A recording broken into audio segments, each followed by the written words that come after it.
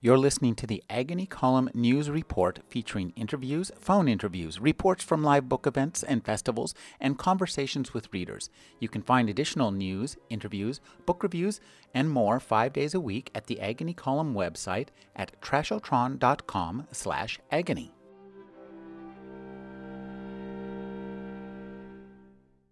Richard Matheson is the author of I Am Legend, The Incredible Shrinking Man, Hell House, Somewhere in Time, What Dreams May Come, A Stir of Echoes, the short story collection, The Shores of Space, the man who has single-handedly helped create the myths, legends, and folklore of the American 20th century.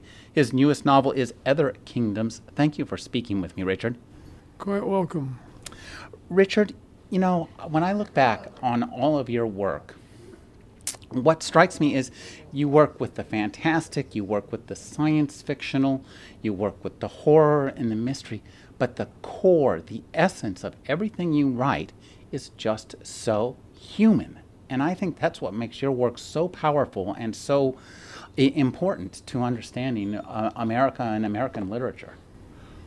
Well, I'm incapable of doing stories about trolls who live under bridges, and I could never do the Harry Potter stories. I could never do the Narnia stories. It's just not in me. Everything I write has to be realistic. Well, that's one of the things I think that makes your work so powerful. Now, let me share something with you. My introduction to this kind of literature came when I was about 7 years old. My parents forbade me from That's when I started writing at 7. Really? Well, when I was 7 years old, my dad was very strict, and he only wanted me to read realistic literature. Mm-hmm. No fantasy, no science fiction, nothing like that. But they had a couch, and behind that couch, there was a inset bookshelf. And there were books on that shelf, and I would sit there as a kid and pull them out and read them, even though I wasn't supposed to. They were adult books, or just not for me. Now, one of the books I pulled out was this book called The Shores of Space, and I remember reading it, opening it up, and reading the story called Blood Sun.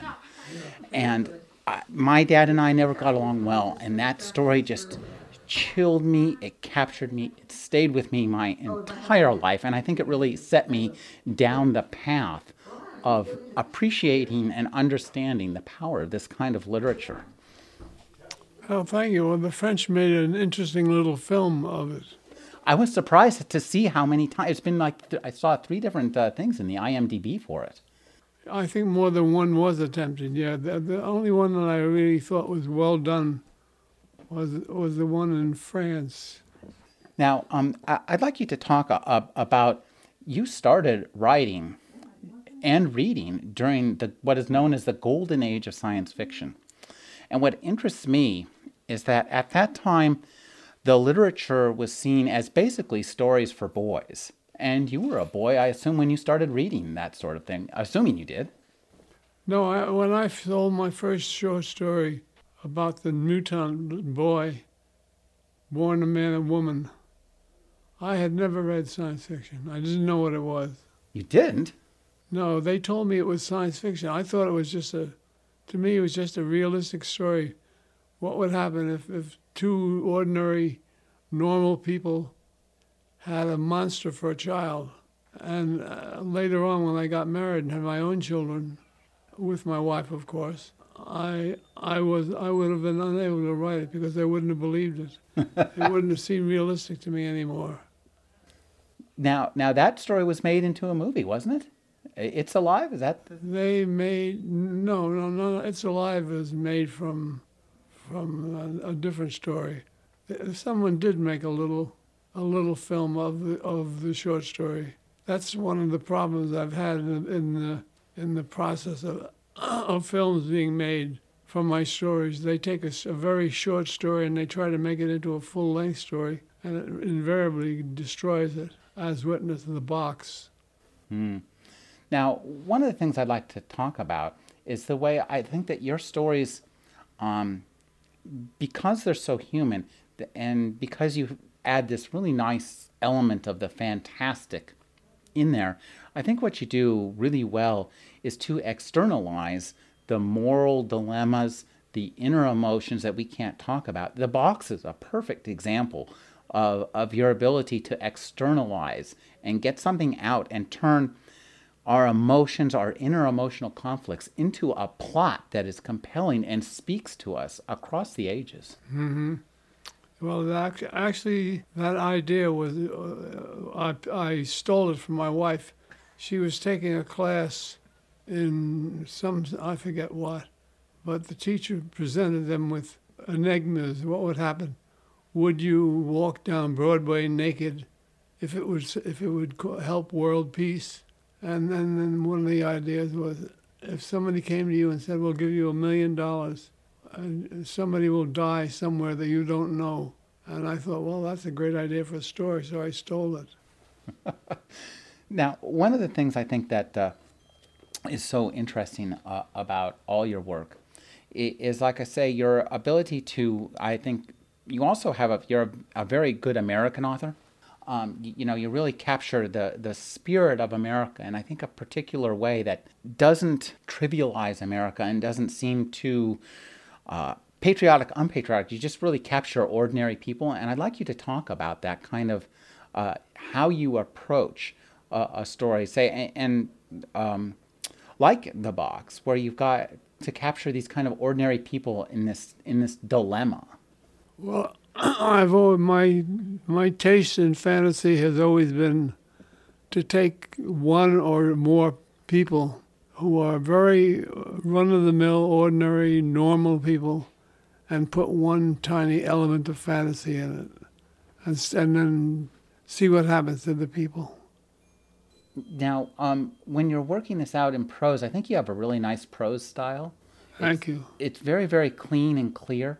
Could you talk about developing that from the time you said you wrote your first short story when you're 7? When did you decide to start writing stories professionally? Well, when I got out of college, I decided I was going to make a real attempt at selling stories. So I graduated in June, and in November I sold Born a Man, Woman to a magazine of fantasy and science fiction. So, and that was your first sale. Now, yeah, that was my absolute first sale. Wow, it's such a great landmark. And what's his name? Tony Boucher. Yeah, he wrote in his introduction that they assumed it had been written by a longtime professional who decided to do something different, and they were very surprised. I was only 23. It was the first story I'd ever sold. When you're talking about in your stories, they have so much resonance and humanity in them. So I'd like you to tell me about how this was your very first story. Had you written others before, and once you sold it, did you just keep writing short stories? And when did you take flight with the novel form? I had written numerous other stories, but either I had not bothered to submit them, or they had been submitted and rejected. That was the first one that actually sold. Now, tell me about when you first tried to write. What was your first novel? It was called Someone is Bleeding. It's a suspense novel, suspense mystery. Now, one of the things I think you do really well, it doesn't matter what genre you're writing in, whether it's suspense, mystery, science fiction, supernatural horror, or fantasy. I think or Western. Your imprint is very, very clear. So I'd like you to talk about how you approached each genre. Did you think, okay, now I'm going to write a mystery story, or did you have the story idea first, or the idea came first. I'm a disbeliever in genres. Really? I don't think there should be. There should just be stories. I mean, I gave a talk once at the Writers Guild, and a weekend thing they had up at Lake Arrowhead, in which I said that there's no such thing as genuine genre. You tell a love story and you have it take place on Mars, it becomes science fiction. You tell the same love story out west, it becomes a Western. You add a murder and it becomes a murder mystery. this is one thing I think you do well, and it's tough. It's a you this. There aren't many, I think, men writers who write romances as well as you do, that are kind of that appeal to both sexes and have a more universal feel. So tell me your approach about writing a romance. All the same. I may have the same approach to every story. I wrote Somewhere in Time, which was called. It had a different title at first. Mm-hmm.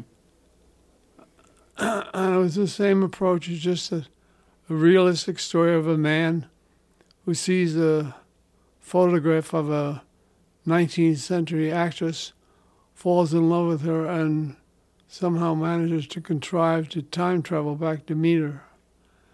It's the same approach to the story, though, as all the others. I don't have any new approach. I'm doing one. I'm working on a novel now, which I'm converting. I already converted one play into a novel called Now You See It. Mm-hmm.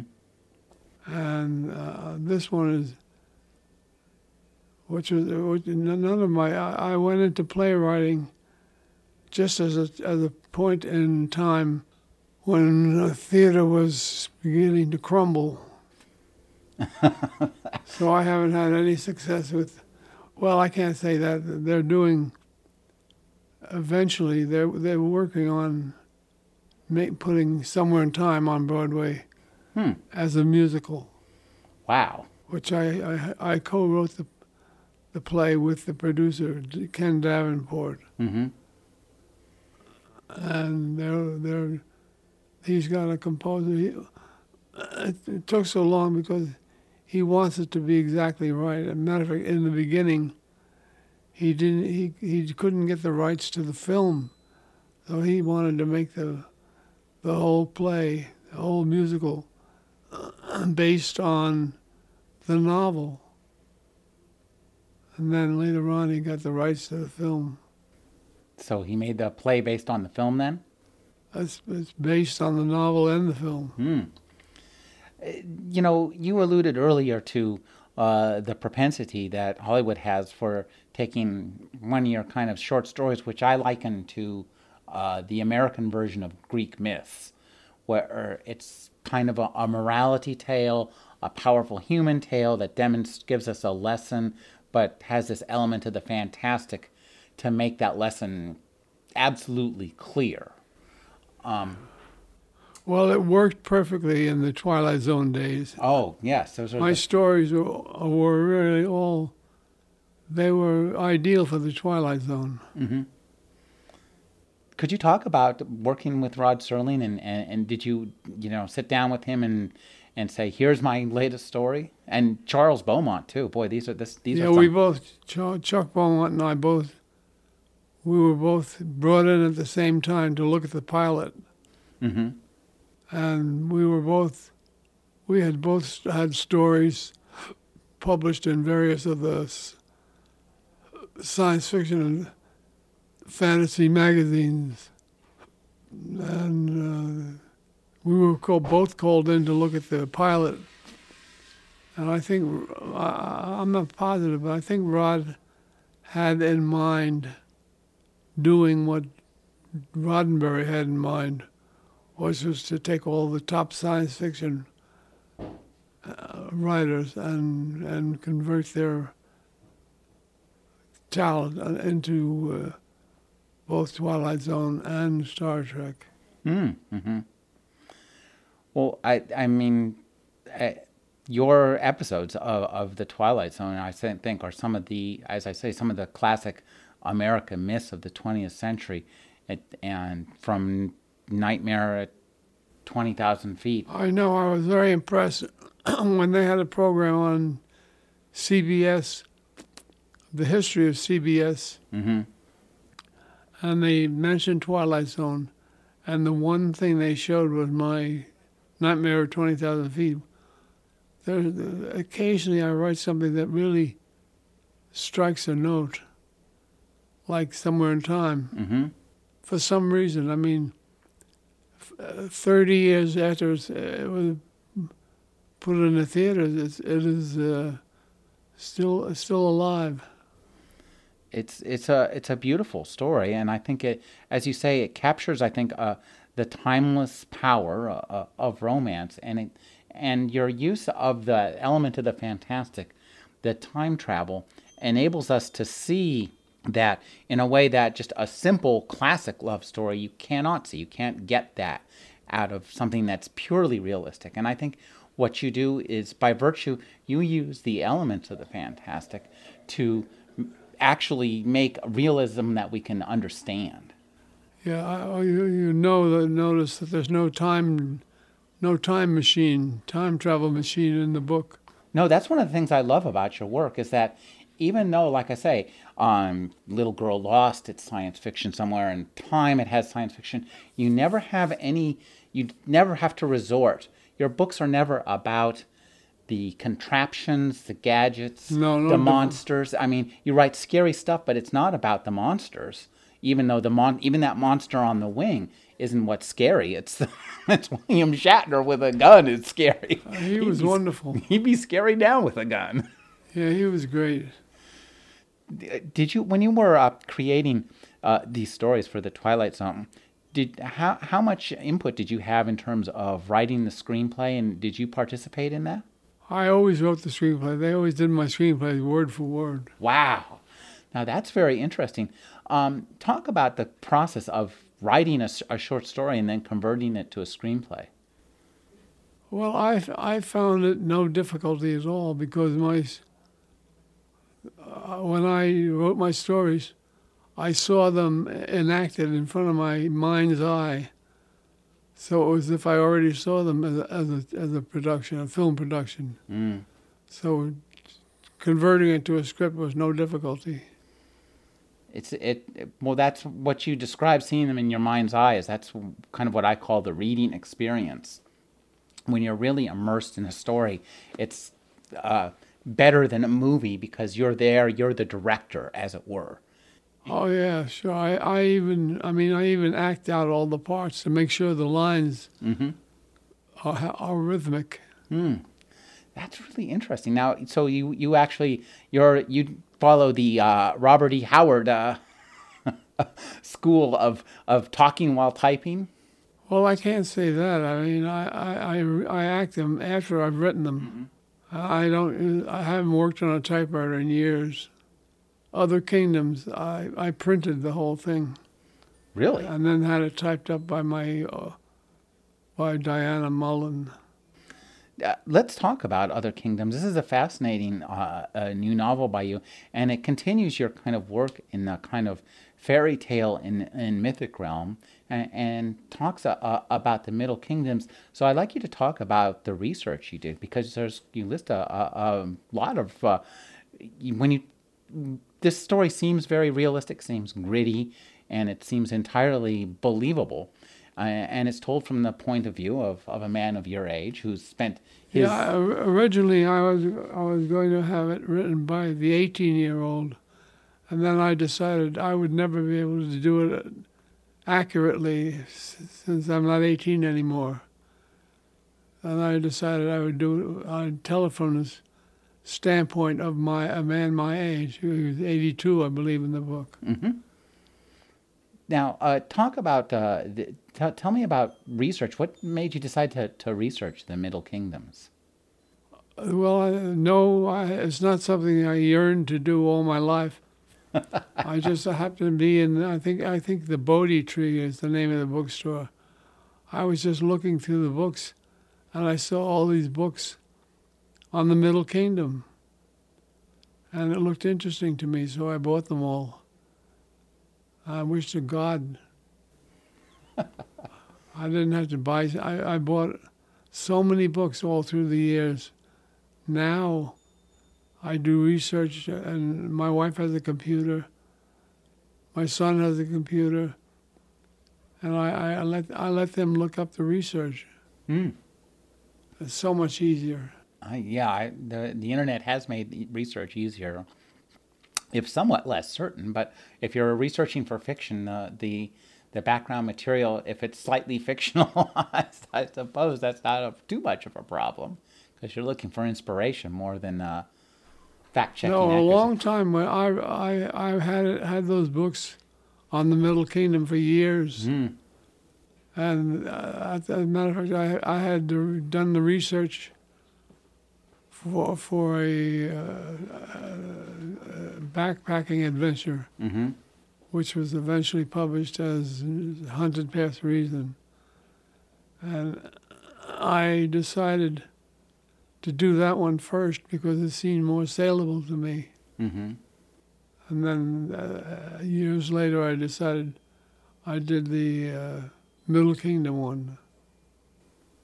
Well, one of the things I think that's so interesting about your new novel is that this. Well, you've got a writer. He's 82 years old, and he's the author of a series of books. Even he considers somewhat cheesy, the Midnight series. Right. And we so talk about creating this kind of the character in the series. You know, you're writing a book about a book, so you're inventing books within a book. Well, I think I probably did that for the sake of humor. I have as much humor in it as I can get. That's one of the things too that distinguishes your work too. That you do have a great sense of humor. That these books are funny, but your humor never undercuts the characters or the situations. No, well, I try to keep the humor realistic too. Now we have our character. His pen name is Arthur Black, and his actual name is Alex White. He ends up in Gatford, and when he comes to Gatford, he has, there's a lot of classic, what I call Fortean tropes. Are you familiar, I'm sure, with Charles Fort? Oh, yeah. The Book of the Damned. This book is an absolute treasure trove of Fortean tropes. Charles Fort could read this and would just have a heyday picking out all the things that he'd kind of spotted here and there throughout his work. Well, he got his from nonfiction, didn't he? Yeah. So, which is, I think, where you came from. So let's talk about some of As a the... matter of fact, one of the best stories I ever had was not only based on something Charles Fort wrote, it's like he wrote the short story about the girls, the poltergeist girls who run a war. Oh, really? Witch war. That sounds fascinating. What's the title of the story? I think that's the title, Witch War. Witch War. My son and I are... Now, there's an example of a story that can be expanded, which we have expanded into a full-length film, and we're on the verge, I hope, of selling it. Wow. So this came out of a Charles Fort story? Yeah, he wrote the story about these psychic girls who just sat in a room and imagined battles and destroyed the enemy army by using imagination. Well, there was a famous effort in Britain. The Britons had a whole magic. They fought in World War II with magic to a certain degree. Dion Fortune. Well, they made a movie on it, something like Men Who Stared at Goats. Men Who Stared at Goats. Yes, that's the modern version with George Clooney. No, I've read about some well-known psychic who was able to, what do they call it, long-distance vision or something? Remote viewing. Remote viewing, right. He was able to go over to Russian secret installments and describe them. I mean, there's so much.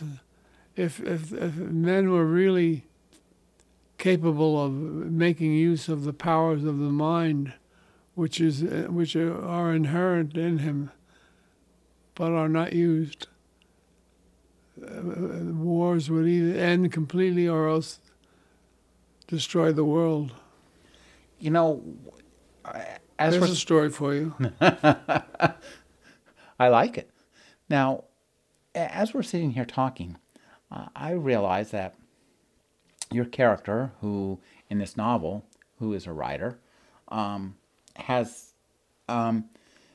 is fine, who's had a long career as a writer, is now his final novel is is in a sense a confession that somewhere back in there it was all the fantasy tropes were true, and I'm wondering, have you had any experiences that you can't explain, or that couldn't easily be explained? Is there something back in your past? Did you wander off the path in the woods and find the leaves rustling when they shouldn't have been? No, no. But when I was writing Somewhere in Time, I forget the original title. I wrote the first part of it in the Coronado Hotel. Mm-hmm. I put myself in a state of mind where I believed I was really. I even called the hero Richard, because the hotel Mm-hmm. at that time, I don't think it does anymore, but at that time, it had an atmosphere of timelessness. Mm. That's so interesting, and I think that's that feeling of timelessness is one of the things that permeates your stories. That you put in enough detail into any of your stories to put us there with your characters, and yet not so much detail that we think, oh, that was when everybody had big hair. That was in what? That was when everybody had big hair.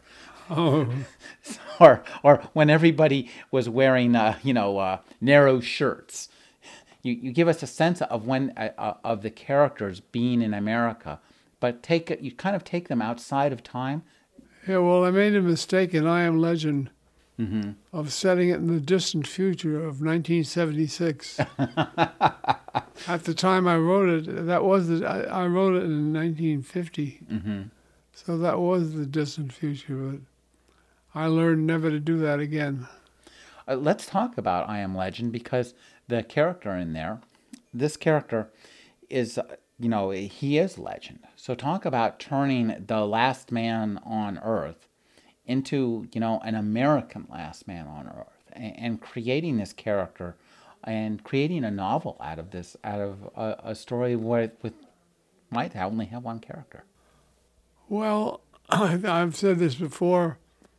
When I saw Dracula with Bela Lugosi, the idea occurred to me, if one vampire is scary, if the whole world was full of vampires, it should really be scary. And that's what I did. Of course, I had to make it realistic by having it caused by man-made weather aberrations. Mm-hmm. Now, when you created this character and created this world around him, talk about creating. Oh, incidentally, one way I hold on to realism is the house of every one of my character is the house I'm living in at that time. Oh, really? So what? Yeah, What Dreams May Come, it takes place in this house. Oh, really? Okay. I Am Legend takes place in Gardena, the house we lived in. Wow, Gardena. I lived in Gardena. I didn't really know what to do with Hell House. Mm-hmm. Until we went to the Hearst Castle ones. And I thought, well, this is perfect. And I bought books with photographs of all the rooms, and I described those rooms. Very interesting. I have to have a realistic setting. Well, that's, I think, what makes your books and your stories so, why they create such a strong impression and a lasting impression. Because you do focus on the realistic, but yet, like I say, you know how to include the fantastic. So now you don't always include the fantastic in your westerns and in your suspense stories. No, one western I did Mm-hmm. had an Indian monster. Which one? Now I haven't read that one. It's called Shadow on the Sun. Now, well, talk about creating these the ones that don't have monsters. And I'm thinking in particular, I suppose the story Duel does have a monster. And that was a story that I thought that was very effectively turned into a movie. Brilliantly so. Mm. Stephen really did a wonderful job.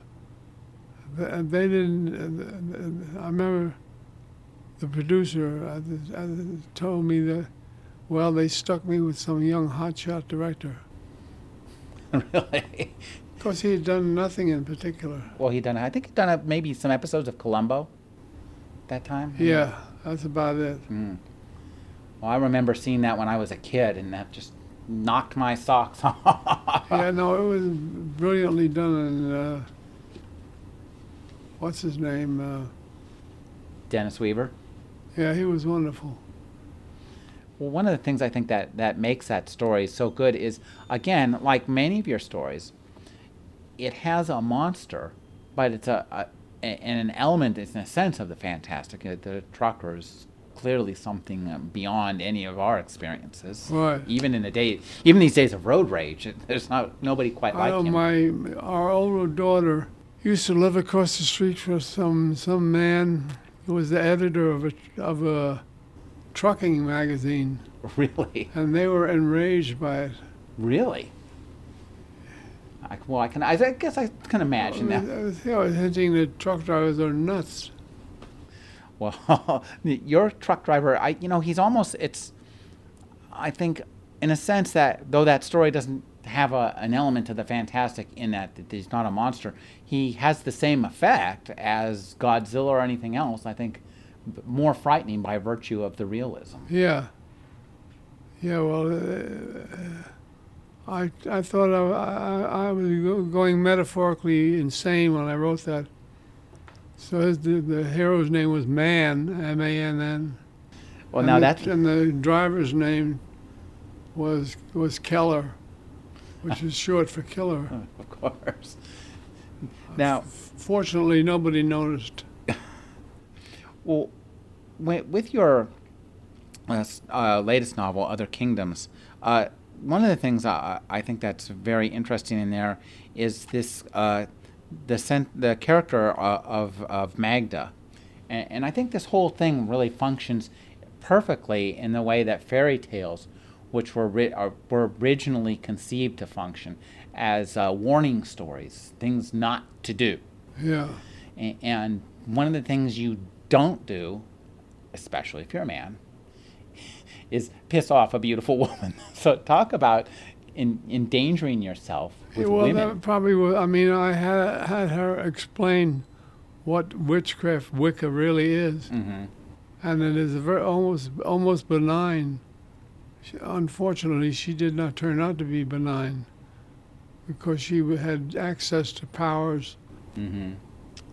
that she used against the hero. Well, let's just, rather than talk about the plot, what I'd like to talk about is your sense of creating these characters. We have Magda, we have Alex, and we have Ruthania. So talk about this kind of...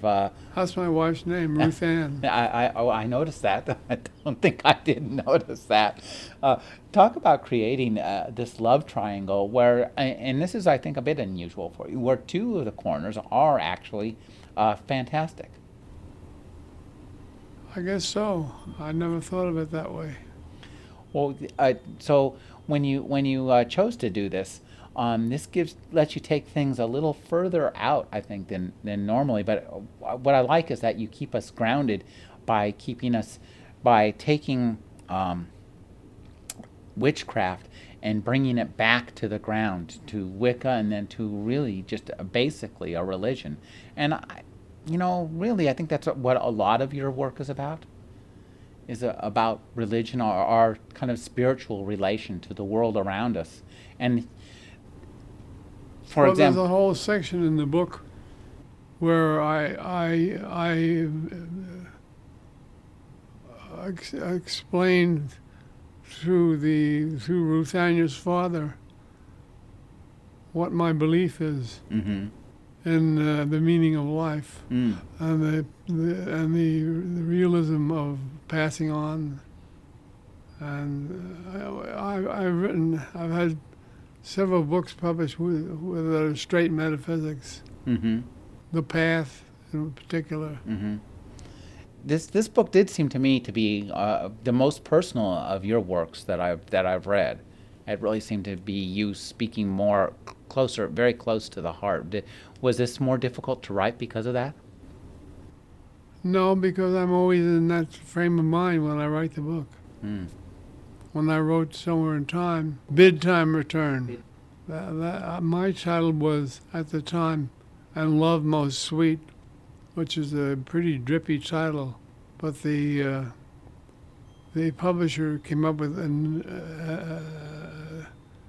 and Bid Time Return. The good old Shakespeare, you can always get a quote from him.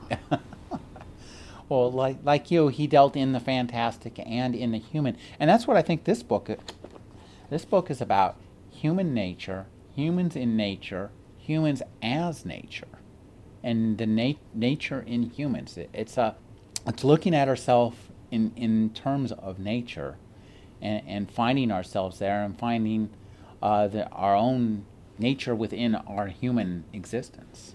Yeah, having read all these research books about the Middle Kingdom, it seems clear to me that it really exists. Where it exists, I don't know. It may be in a different dimension, but it does exist. There are, I mean, he used the word fairy. Fairy has gotten a bad connotation. Not spelled as you spell it, though. No, that's the Middle Kingdom books, I think, all spell them that way. Mm-hmm. So tell us, from your research, what did you find the Middle Kingdom to be? It's all definitely part of nature. They're nature creatures. Mm-hmm. And I mean, I have a lot of explanations in there of how you know they're around, what their powers are. Shape-shifting. The rustling they seem of the to leaves. be that would indicate that they were in another dimension, another physical setting of life. Mm-hmm. Like ghosts.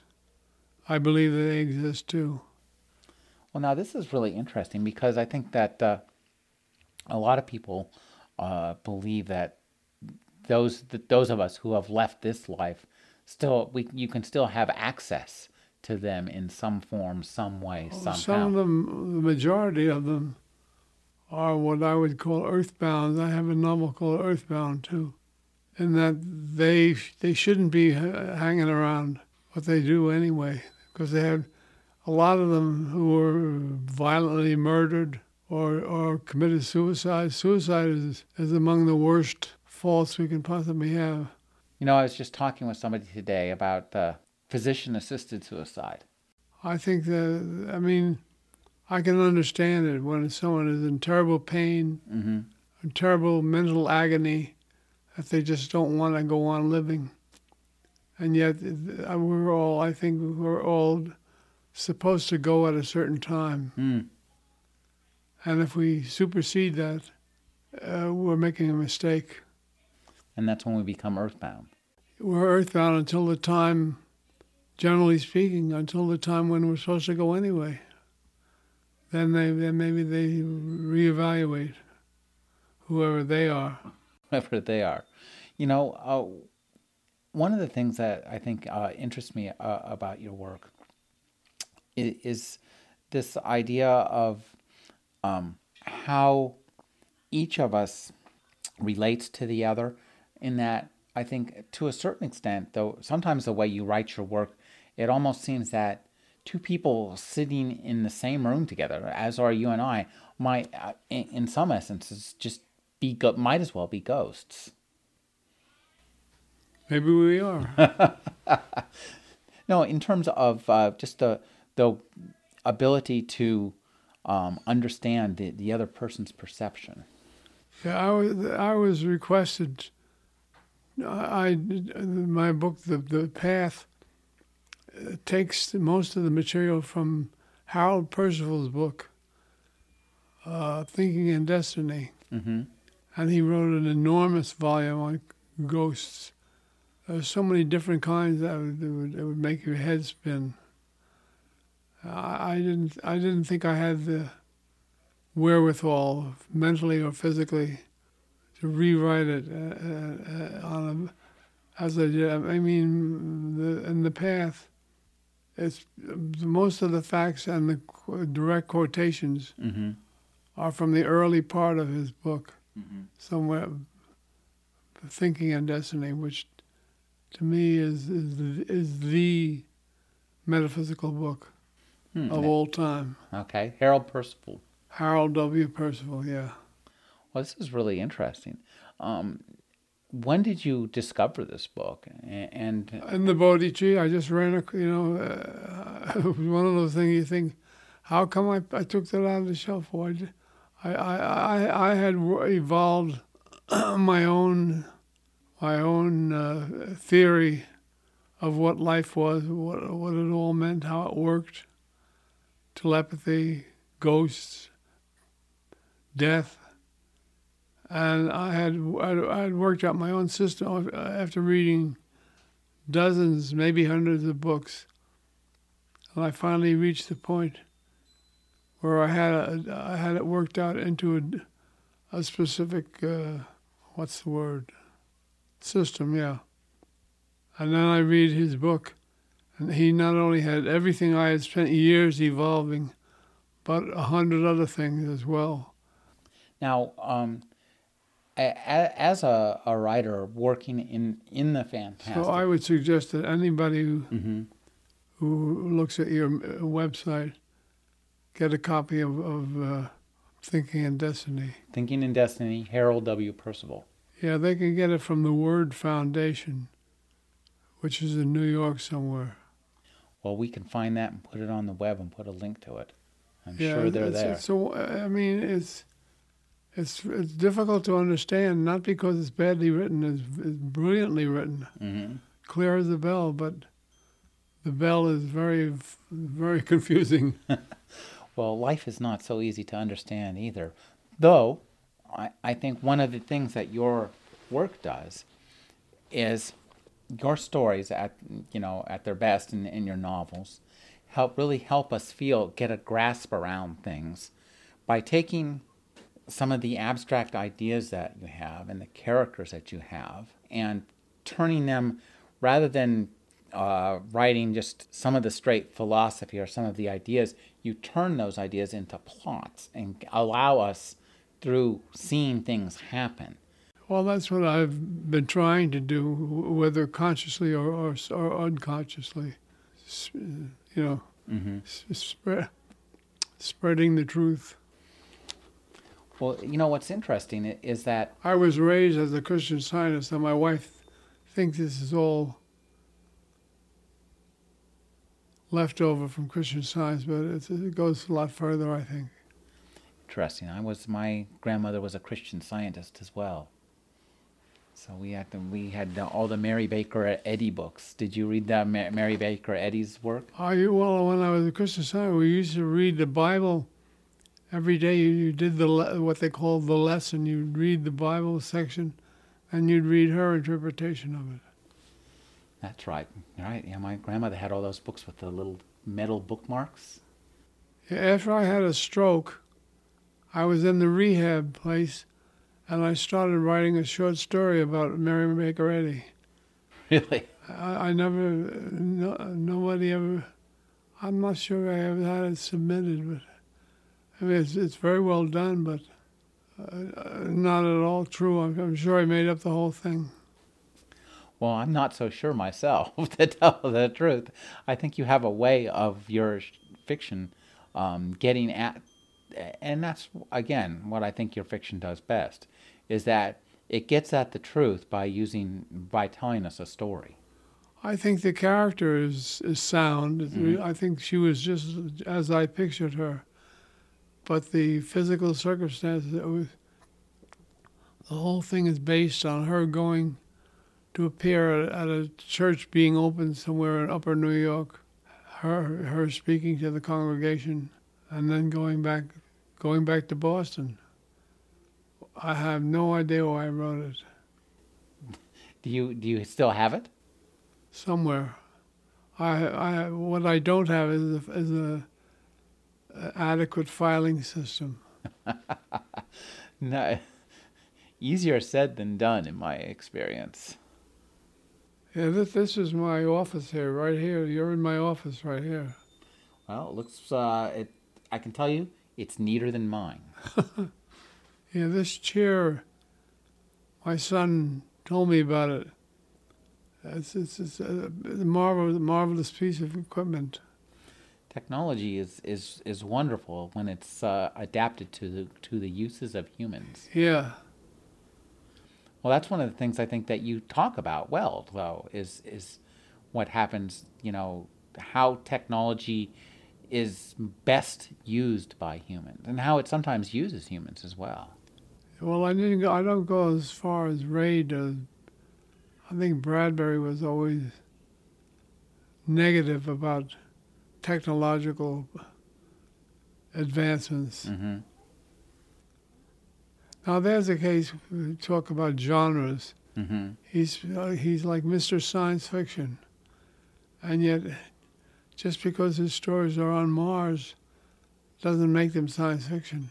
Oh no, I think he wrote about the American suburbs. He just moved them to Mars because he could then. Once he moved them to Mars, he could do whatever the heck he wanted with them. Yeah, that's true. He just moved Covina to Covina, California, to the plains of Mars, and said, "Welcome, neighbors." That's what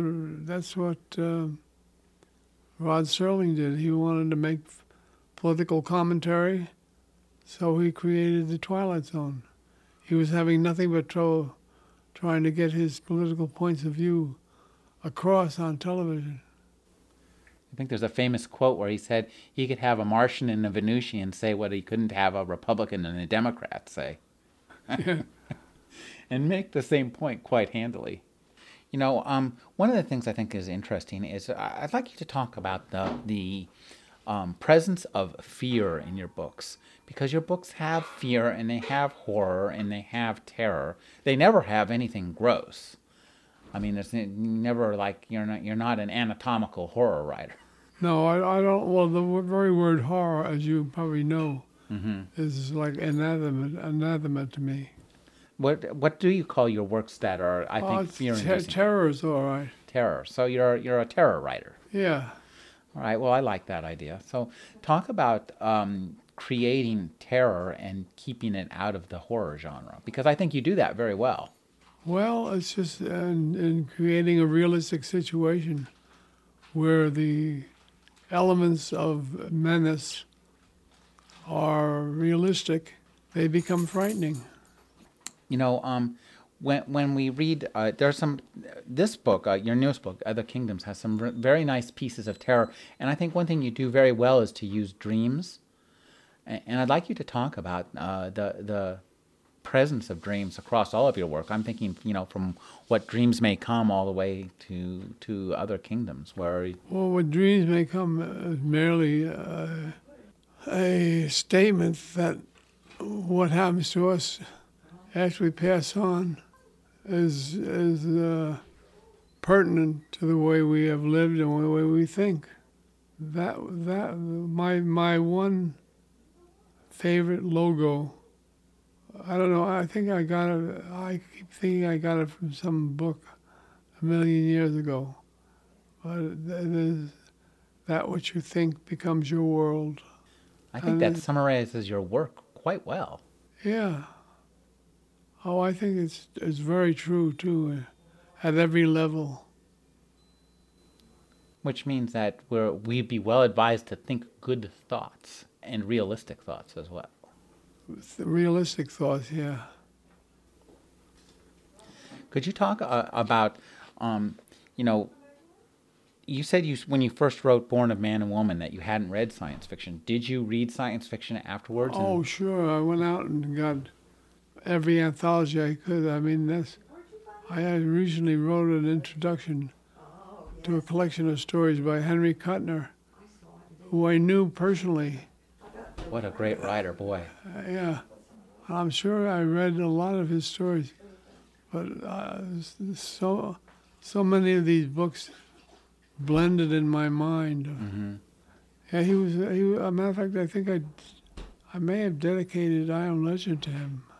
When you after you read a bunch of science fiction, did you ever think, I'm going to write some, space stories, or Well, I thought since I had 4 children to support, I knew I better stick to science fiction, whether I understood it or not. Is that you came into the field when it was young and when the preponderance of the literary establishment considered it as a set stories for boys, essentially. Yeah, no doubt. But I think that two things have happened. One is that the literature itself has matured, but also I think our perception of this kind of literature has matured, and that we've realized that these stories for boys are the same stories that people told around campfires to keep themselves from being terrorized by the night and the sounds they heard. Yeah. And that these kind of stories serve an important Well, I mean, function in our culture. when I went into science fiction writing, Ray Bradbury was in full swing, a real literary figure. Arthur C. Clarke wrote some wonderful stuff. The 9 billion names of God. There were some really marvelous writers in that period. Jerome Bixby. Well, I didn't know it at the time. Well, now I think we have a better feel, and the for a long time there was a feeling that any kind of work that included an element of the fantastic, by virtue of having that element of the fantastic, lost its grip on being an actual piece of literature. Oh, I think the critics were a long way from accepting it as a valuable and a valid form of literature. I think it's much more accepted now. Oh, yeah, it is. So talk about when you were writing it and what you were writing was going to become kind of part of the canon, I think, of what is now an accepted form of literature. That the first level of this kind of work that was created. And I think it's a very American piece of literature. I mean, we have... that's probably true, yeah. Twain had some of that stuff going on in his work, the Connecticut Arthur and a Connecticut Yankee in King Arthur's court. Right. And nothing if not fantasy. So talk about, in a sense you were pursuing the long-held Well, for tradition. that time, I think this great classic, what is it, about the boy and Jim on the river. Mm-hmm. That was sort of fantasy at that time. Mm-hmm. I'm Huckleberry Finn. I mean, it wasn't fantasy to him. It was what realism should be, but it wasn't at the time. I exactly get what you mean, and I think that's, in a sense, you pursued the same kind of path of creating, by heightening reality and adding elements of fantasy. Well, the only time I may have done it without knowing, I did the story about the guy, the newspaper reporter who goes to review a play, a children's play, and the star of it is the Martian. And the Martian is very unhappy. He's lost his family. He's forced to do plays that are beneath him. This is a really and the reporter takes note of all this and writes a scathing denunciation of the whole process, and then they won't print it because it's too outrageous. Well, now we have a upcoming movie that's just about to come out based on another one of your stories, Real Steel. Oh, yeah. Tell us about creating the story, and how did you have a hand in the screenplay? Not in Real Steel, no. I wrote the original Twilight Zone, the one that Lee Marvin. Lee Marvin. Yeah, he was excellent. It's one of my favorite Twilight Zones. I guess this man who published the story, or who produced the film, he optioned the story, and then they had a screenplay written, and Steven Spielberg called me. They sent me a copy of the script and said, is it too much like your Are there too many elements in it that are like your Twilight Zone? And I called and said, yes, there are a lot of them. Mm-hmm. And so they, So they gave you, so somebody came up with the story, they thought it was original, and then they found out, oh wait, this has been done before by Richard Matheson on The Twilight Zone.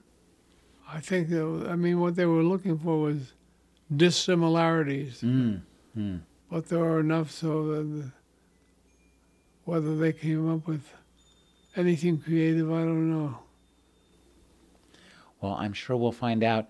Now, Richard, you said you're working on a new novel. Can you tell us a little bit of what it's about and what inspires you to write it right now? Well, again, it's based on a play. I don't even know if it'll work. It's almost nonfiction. It's about my early family: my father, my mother, my brother, my sister, my uncles and aunts and cousins.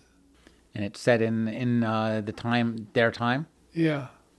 So does it have an element of the fantastic in it, or is it just a straightforward? Well, the only thing, the first line of the novel is, the strangeness about this story is that it never happened. So it's fiction about your non-fictional family. You could say that, yeah. It's what I thought would be good if things had actually been said, which were never said. So now this is an interesting concept. In a sense, you've gone in and edited your family history and maybe pulled some ghosts out of your past and brought them to life in the past.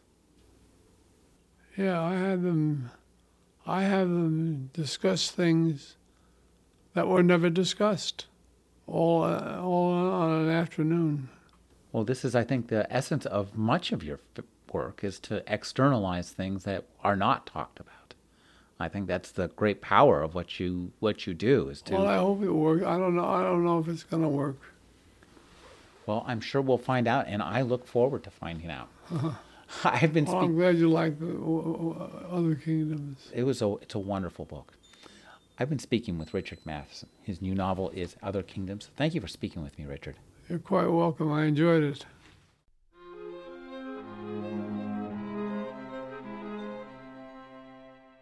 You're listening to the Agony Column News Report, featuring interviews, phone interviews, reports from live book events and festivals, and conversations with readers. You can find additional news, interviews, book reviews, and more 5 days a week at the Agony Column website at trashotron.com/agony.